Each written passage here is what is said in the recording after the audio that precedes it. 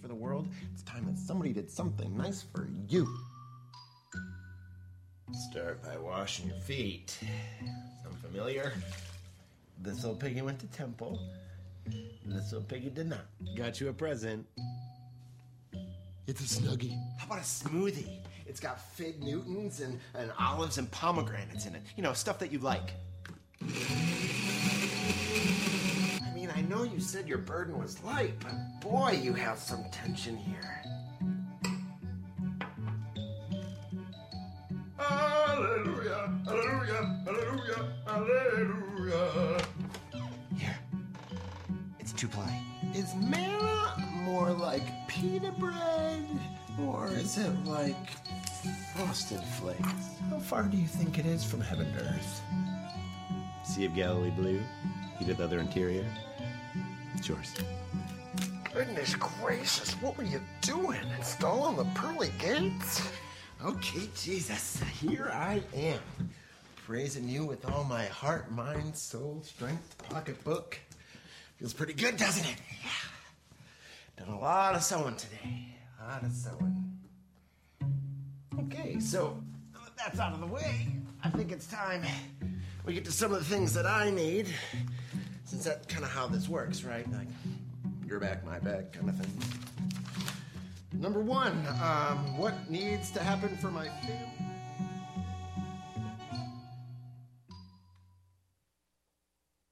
Well, what do you think? Do you ever kind of pray that way where you kind of think you need to butter Jesus up a little bit by all the nice things that you need to say to him so that he can answer your prayers? Is that how prayer works? Sometimes it might be, but regardless, today we'll see just how much prayer makes a difference in our lives, as we talked about in this morning's With Jesus series, how spending time with God can make a difference in your life. So, as we get started today, it just made me think back to this ordinary Saturday for most people, but it was not an ordinary Saturday for me, because it was an important one. It was one where in a few hours I would get dressed up to the nines, I would arrive at a church and then take some pictures with some good guy friends of mine, and then I would wait a little bit, take some more pictures with my family, wait a little bit longer, hear a song or two, and then see this woman dressed in white coming down this aisle, and I would see her for the first time, and then we would get married. So,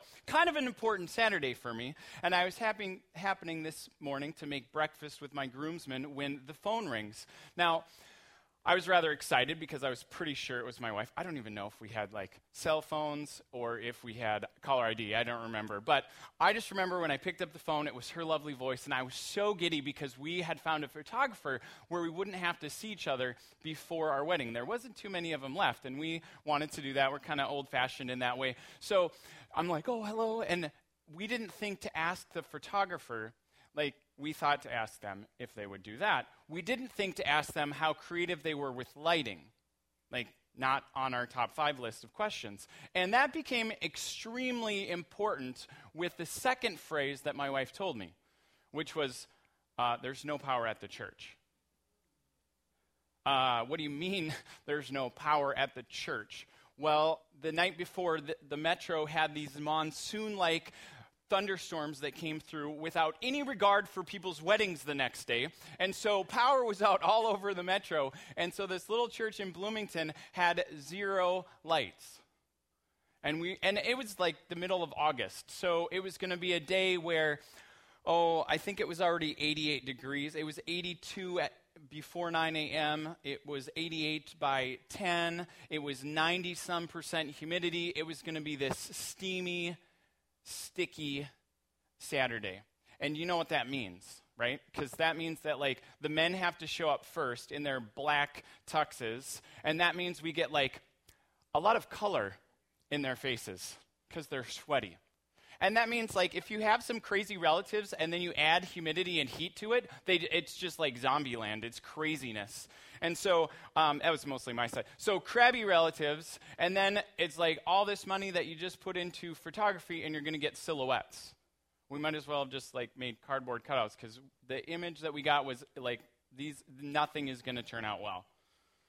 And so all of a sudden I was realizing that my wedding was quickly becoming this giant fiasco, and I was just starting to realize that Jesus was probably the only one who could fix it.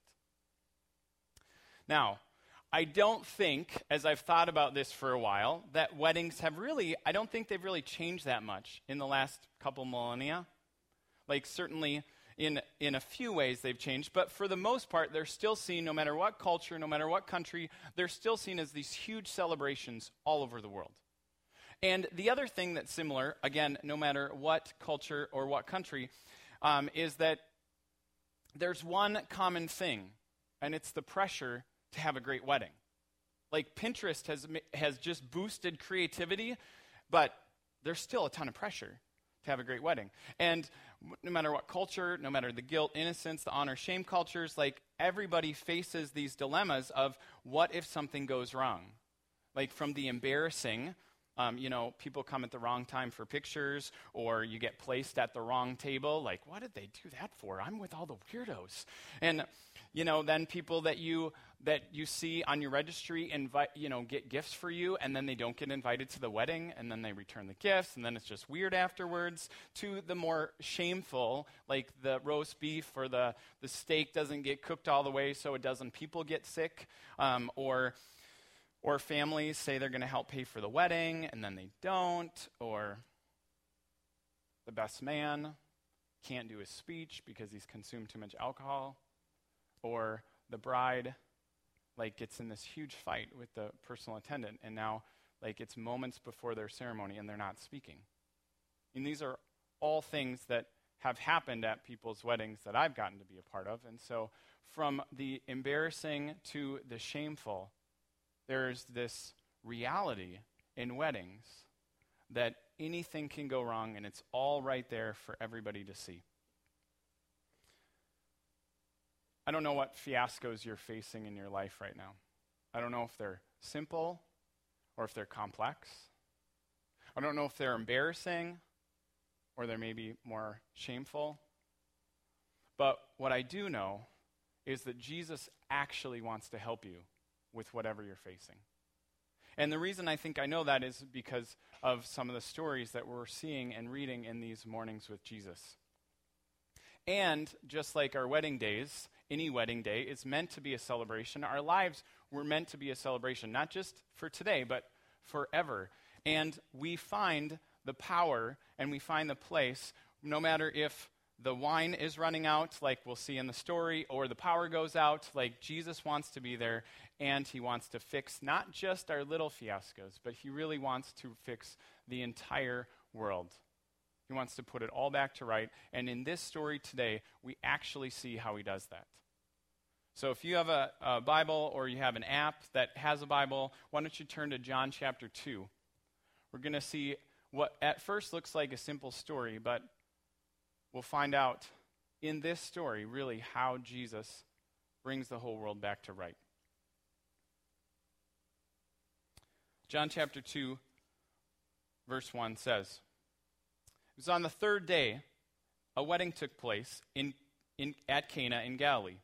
Jesus' mother was there, and Jesus and his disciples had also been invited to the wedding. When the wine was gone, Jesus came to him. Jesus' mother said to him, 'They have no more wine.'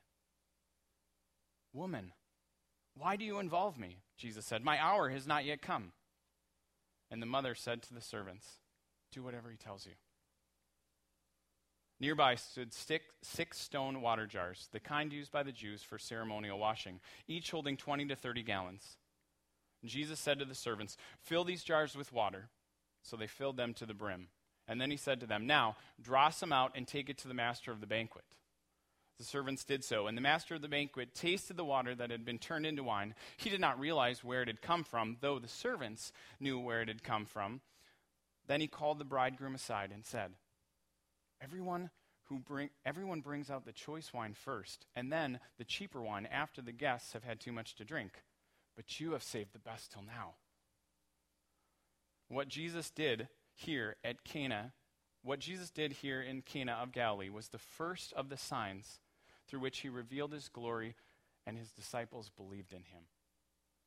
And after this, he went down to Capernaum with his mother and his brothers and his disciples, and there they stayed for a few days.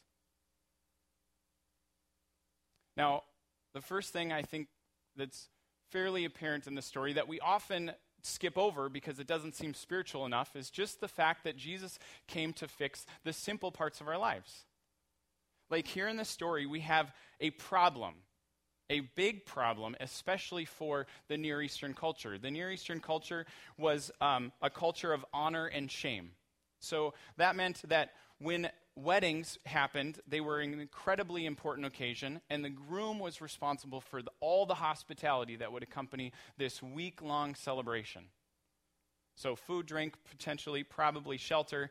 And if this event went off well, guess what? Then he's honored, his family's honored, the town's honored. Everything's great. But if something goes wrong, then the guests are dishonored, and there is shame brought on him and his family and in the community. And in a close community, that family would be shamed in such a way that that heir never would be forgotten. And it would literally haunt this new couple for the rest of their lives. And now, we can only kind of guess why Jesus' mother brought this request to him. Was she a relative? Did she know something that nobody else knew? We can only guess for that part. But we can realize that Jesus actually cares about the simple parts of our lives. Because there's this request, and he meets it. Now, his mother brings this request, doesn't have a problem with it, and Jesus kind of rebukes her. We're going to come back to why he does that. But I think in that, we can just think for a minute about why it's difficult for you and I to accept that Jesus wants to help us with the simple parts of our lives. Have you ever thought about that? I think some people that may not believe and follow Jesus feel like Jesus is going to cramp their lifestyle, like that he's anti-fun, that he is always serious, and he doesn't do any just normal things. And this wedding shows us that he's involved in the everyday things of life. He just attended a wedding. I think also that sometimes people don't ask for help because they see themselves outside of whatever the right faith or the right religion or the right lifestyle is. They see themselves outside of that. They think that Jesus only helps these kinds of people. And now I'm not in this group. And all throughout the stories, we see Jesus hanging out with the people that were outside. The culture at large was saying, well, Jesus, why don't you do this? And you're always hanging out with, and I think they're labeled the gluttons, the drunkards, and the sinners. Why are you always hanging out with those people? Jesus, I would challenge you that whatever your definition of outside is, that Jesus would be there. And Jesus would want to spend time with you. If you're carrying around some sin or some shame, Jesus would meet you there. Absolutely. I think one of the other reasons why people may have a hard time believing that Jesus actually wants to help you with the simple parts of your life is that he's only interested in the big spiritual stuff. Like this is too insignificant, so we just forget to invite him in. Well, think about this. Until he was prompted to act, he was just a guest at a wedding. A wedding where we don't even know the couple's name, and he's just attending. Because he does care about the simple parts of your life and of my life. So what parts have you not really even thought to invite Jesus into? If you believe and follow him, what parts would you say, yeah, I just kind of skip over that? Maybe it's worth writing down. And regardless of if you believe and follow him, how could you invite him into your life? Just even as an experiment, if you're not sure you want to believe in him, but what parts might he care about? What would that look like? I think it could look like, at the end of your day, having a conversation with God. He'll hear you. You can choose if you want it out loud or not, but having a conversation about your highs and your lows, about what you thought was spectacular about your day and what was really hard about your day. think another thing that you could do is you could literally spend a morning with Jesus, not to be cheesy and go off of our title, but Leslie, one of our dedicated volunteers and friends, she wrote a great article a couple weeks ago about how she has this chair in her living room, right? Living room, part of their atrium area, and she calls it her Jesus chair, and she sits in that chair and she journals and she listens and she reads and she talks. And so she's created a space to spend time with God, because God does care about the simple parts of our lives, and I think we see that in here. But I don't think it's enough for us to merely invite him into the simple parts. Because yes, Jesus fixed this problem, right? Like there's water that's turned into wine, and now there's no shame involved. The wedding is saved. But what about next weekend? You ever feel like that? Like, okay, Jesus, you helped me out with this, but what about next week? What about next time I feel like an outsider? What about next time I'm potentially dishonored? What about next time I carry that shame? Like, there's going to be another next time. So Jesus just doesn't come to fix the simple parts. I think he comes to fix the significant parts of our lives too. There's so much more going on in this story than at first glance. Yes, it's true. Like, Jesus comes and fixes a problem, but there's something deeper going on as well. And John starts telling us the clues about this by even just naming the day. You catch that? On the third day, which if you're keep up with your Jewish writing, third day is like a code. 3 is a code. It's the secret clue that says that it's kind of journey language. It means that we're not where we were, and we're not where we're supposed to be, but we can see it in the distance. It's that moment of the resurrection where Jesus is not dead anymore. His kingdom hasn't fully arrived, but they can see it in the distance. It's the time here where Jesus is saying the old is coming to an end, and the new kingdom, it's about to come, but we can see it in the distance. And so that's the first clue. The second clue is this idea of 6 religious Jewish stone purification jars. These are kinds used for ceremonial washings. They would fill these with water, and they would wash themselves not merely of germs before a meal, but like wash themselves symbolically of their sin, of their ways that they have, touched the wrong people, said the wrong things, eaten the wrong foods. This was, in their words, this fancy word was called defilement. Like it was this idea of corruption. And so Jesus is giving us a clue in this by saying, like, these are things that are used to clean off this defilement in this religious way. But 6 is also a number in Jewish language that means it's not complete. 7 is perfect, or 7 is complete. 6 is incomplete. 6 means insufficient. It means that these pots, this way of cleaning, was insufficient for really cleaning these people, really making them whole. And I think we get this at a basic level. Like, yes, you can wash your hands after you touch something that's nasty, but how do you wash your soul? How do you wash the images away that you've seen of hate, or the images of lust, or the images of sickness? How do you get rid of those? You can't really wash those out. And this isn't to make us feel guilty. It's to say that this way of thinking is insufficient. And the writer is trying to tell us that. Is these purification things are insufficient. Jesus and the Pharisees, the religious leaders, they would kind of go at this. They would dialogue about this all the time. One time in Matthew, he tells us that they're going back and forth about why Jesus doesn't wash the way that the way that they're supposed to wash. And he says straight up, he says, look, Matthew 15:10, Jesus calls the crowd together, including the religious leaders, and says, what goes into someone's mouth is not what defiles them, but what comes out of their mouth, that defiles them. He says in another place, evil actions come from an evil heart.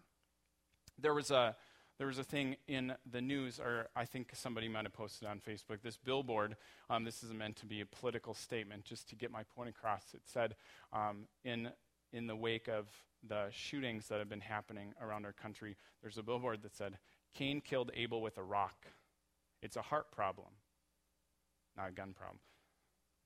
And my point is not about the guns, it's about the heart. See, we can't fix our heart. And that's why Jesus doesn't just come to fix the simple parts of our lives. He comes to fix the significant parts of our lives. And now you might practice, and I practice, some things that we might call religious or rituals, some things that we might do to help us feel significant, or the things that we might do to help us have a relationship with God. And Jesus isn't necessarily criticizing those forms, but he is questioning their focus. So maybe an important question would be, what are the ways that you're trying to find significance in your life right now? What are you trying to fill your life with, if your life was a jar, to make you feel significant? Like, we all long to be significant. And for some of us, that means that we'll do things that are ritualistic, or we'll do things that are religious to make us feel better. The prophets of old knew this. Isaiah was one of them who said, speaking for God, these people are far from me. They honor me with their lips, but their hearts are far away. They say they're mine, but their worship of me is nothing but man-made rules learned by rote. This idea that we can go through motions that say that we're in a relationship with God, but really we're looking for other ways to fill ourselves up, other ways to find significance. And Jesus says, when he comes on the scene, that when a life filled with him is like new wine that can't be put in an old container, these wineskins. And the prophets would talk about when the Messiah comes, that it would be characterized by this new wine, this joy of new wine. So this is just symbolic language of which they're trying to say, this is what this new kingdom would be marked with. And so John is trying to give us these cues in the scripture that something new is happening. That the way they've been doing things is insufficient, and something new is needed to replace it. And so those jars are filled up to the brim with water. That Jesus will turn into wine to symbolize this joy of his new kingdom. Does the way that you do your faith, does the way you do your religious activity, does it bring you joy? Or does it bring you guilt? When you think about Jesus, do you see him as someone who's like a priest or a minister who might talk at you or with you once a week, that you might do things to feel better about yourself? Kind of that ruler, servant mentality? Or do you see him as a friend who would invite you to a big party? I mean, that's in essence what this wedding was. Do you see him as someone who is more like the life of the party than a ruler? Someone who's more like a bride and a groom or a friend than someone off in the distance? This is what Jesus is trying to get at with this story. This is what the writer's trying to get at. And so it really begs us to consider what we've tried to fill our lives with to find significance. And if Jesus might be wanting to transform that in your life. And let me tell you that if you do give him those places of significance, he will fill them. He will fill them in ways that I don't think you can ever imagine. Well, the last thing I think we see in this story is that Jesus comes to fix the eternal parts of our life. Not just the significant, not just the simple, but the eternal. See, in my, verse 11 is what kind of cues this one for me. What Jesus did here in Cana of Galilee was the first of the signs through which he revealed his glory. And his disciples believed in him. See, in my wedding without power fiasco, I prayed and I was praying for a miracle. I wanted a miracle, and I think the reason my prayer wasn't answered is exactly because I wanted a miracle. But I didn't want a sign. I didn't ask for a sign. See, a miracle is an act of power. A miracle is a supernatural act of power, and people, think about it, they want miracles. They have questions that they want answers to. They have problems that they want solutions to. They have desperate places where they need some power to come in for their plans. They might even want some wine for their party. But miracles are not signs. And the problem with miracles is our pride. See, prophets perform miracles all the time. But a sign points beyond the miracle. The sign is about this thing that should prompt us to say, who is the person who performed this? What does that say about them? See, later, after Jesus performs this miracle where he multiplies bread and wine, people experience that miracle and they come back to Jesus because they're hungry for another miracle. And Jesus says to them, you came back because I fed you. You didn't see God in my actions. You just got a meal, and you got it for free. And now you're hungry again. They missed the sign. People who were hungry for bread were not hungry to trust Jesus, who is called the bread of life. See, signs, they point us not to the act of power, but to the powerful actor that did it. And that's what is happening here. See, I thought that I needed a miracle on my wedding day. Because I thought it was about not having it be embarrassing. Not having it go wrong. And God didn't turn on the power. But I don't even think it'll show up in this picture. See, I got a picture for you. But his presence and his glory were absolutely revealed in this ceremony. We had person after person come up and say it was obvious that Jesus was there. It was obvious that this was about Jesus and not just two people.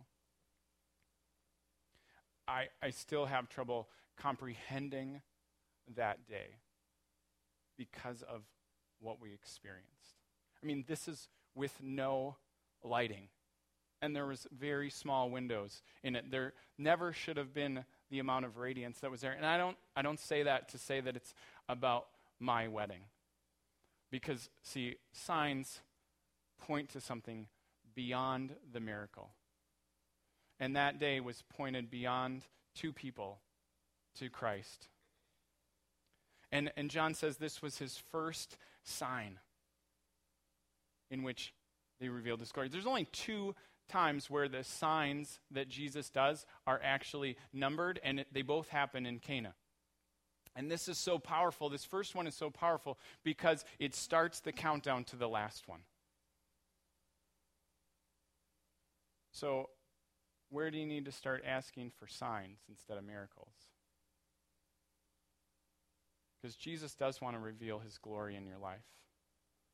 And that those problems, those fiascos, whatever you're facing, Jesus wants to be invited into those. But not just so that we don't look bad, so that his glory is revealed. Because the glory of this sign isn't that it just opened up the heavens so people could see Jesus for who he is, so his disciples could believe in. The glory of this sign is that it actually literally started a countdown to the last sign. That's why Jesus had such a hard time with his mother saying something. When he says, "Woman, why do you involve me?" It's not meant to be disrespectful. It's meant to say, my hour, my time of sacrifice, my time of death, which is always what John means when he uses the word hour, it's not yet come. And if we do this, if I do this, it starts the clock to the point where I will now have to be the perfect sacrifice for humanity's sin. Because it is a heart problem. Because it's not just about shame and not just about embarrassment. It's about the fact that even if there were no guns, that we would have rocks. It's about the fact that when we go to a wedding and someone looks better than us, we might have a thought of comparison. It's this thing in us that started way back at creation that God never intended for us. When we chose the knowledge of good and evil over the knowledge and love of God. But Jesus comes to fix that wrong, heal that and restore that. And he does that so clearly in his final and greatest sacrifice, the perfect sacrifice that he is for everything that humanity has ever done. And John says, this reveals glory. He says it so clearly in John 1. So the Word became flesh, or the Word became human, and made his home here among us. And we have seen his glory, the glory of the Father's one and only Son. I mean, this isn't just about the fact that Jesus is showing signs that he is the Messiah, that he is the one who can fulfill the old religious system and complete that and give us a new way to have faith in God. Yes, that's cool. That's amazing, especially if we were Jewish, especially if we studied all that. Great. But he's so much more than that, too. He's the one who comes to heal everything, to heal the simple parts of our life when we invite him in, to heal the significant parts of our life when we actually give those places where we want to find significance to him. And he heals the eternal parts of our life when we trust him for life. Where are you trusting God for your life, for everything? Where are you seeing his glory and his sacrifice? Because he loves you so much that he died for you. And he wants life with you. And it'll still be fun. It'll still be significant. In fact, you'll be a healing agent in the world. God wants you to be involved with his restoration projects all over the world.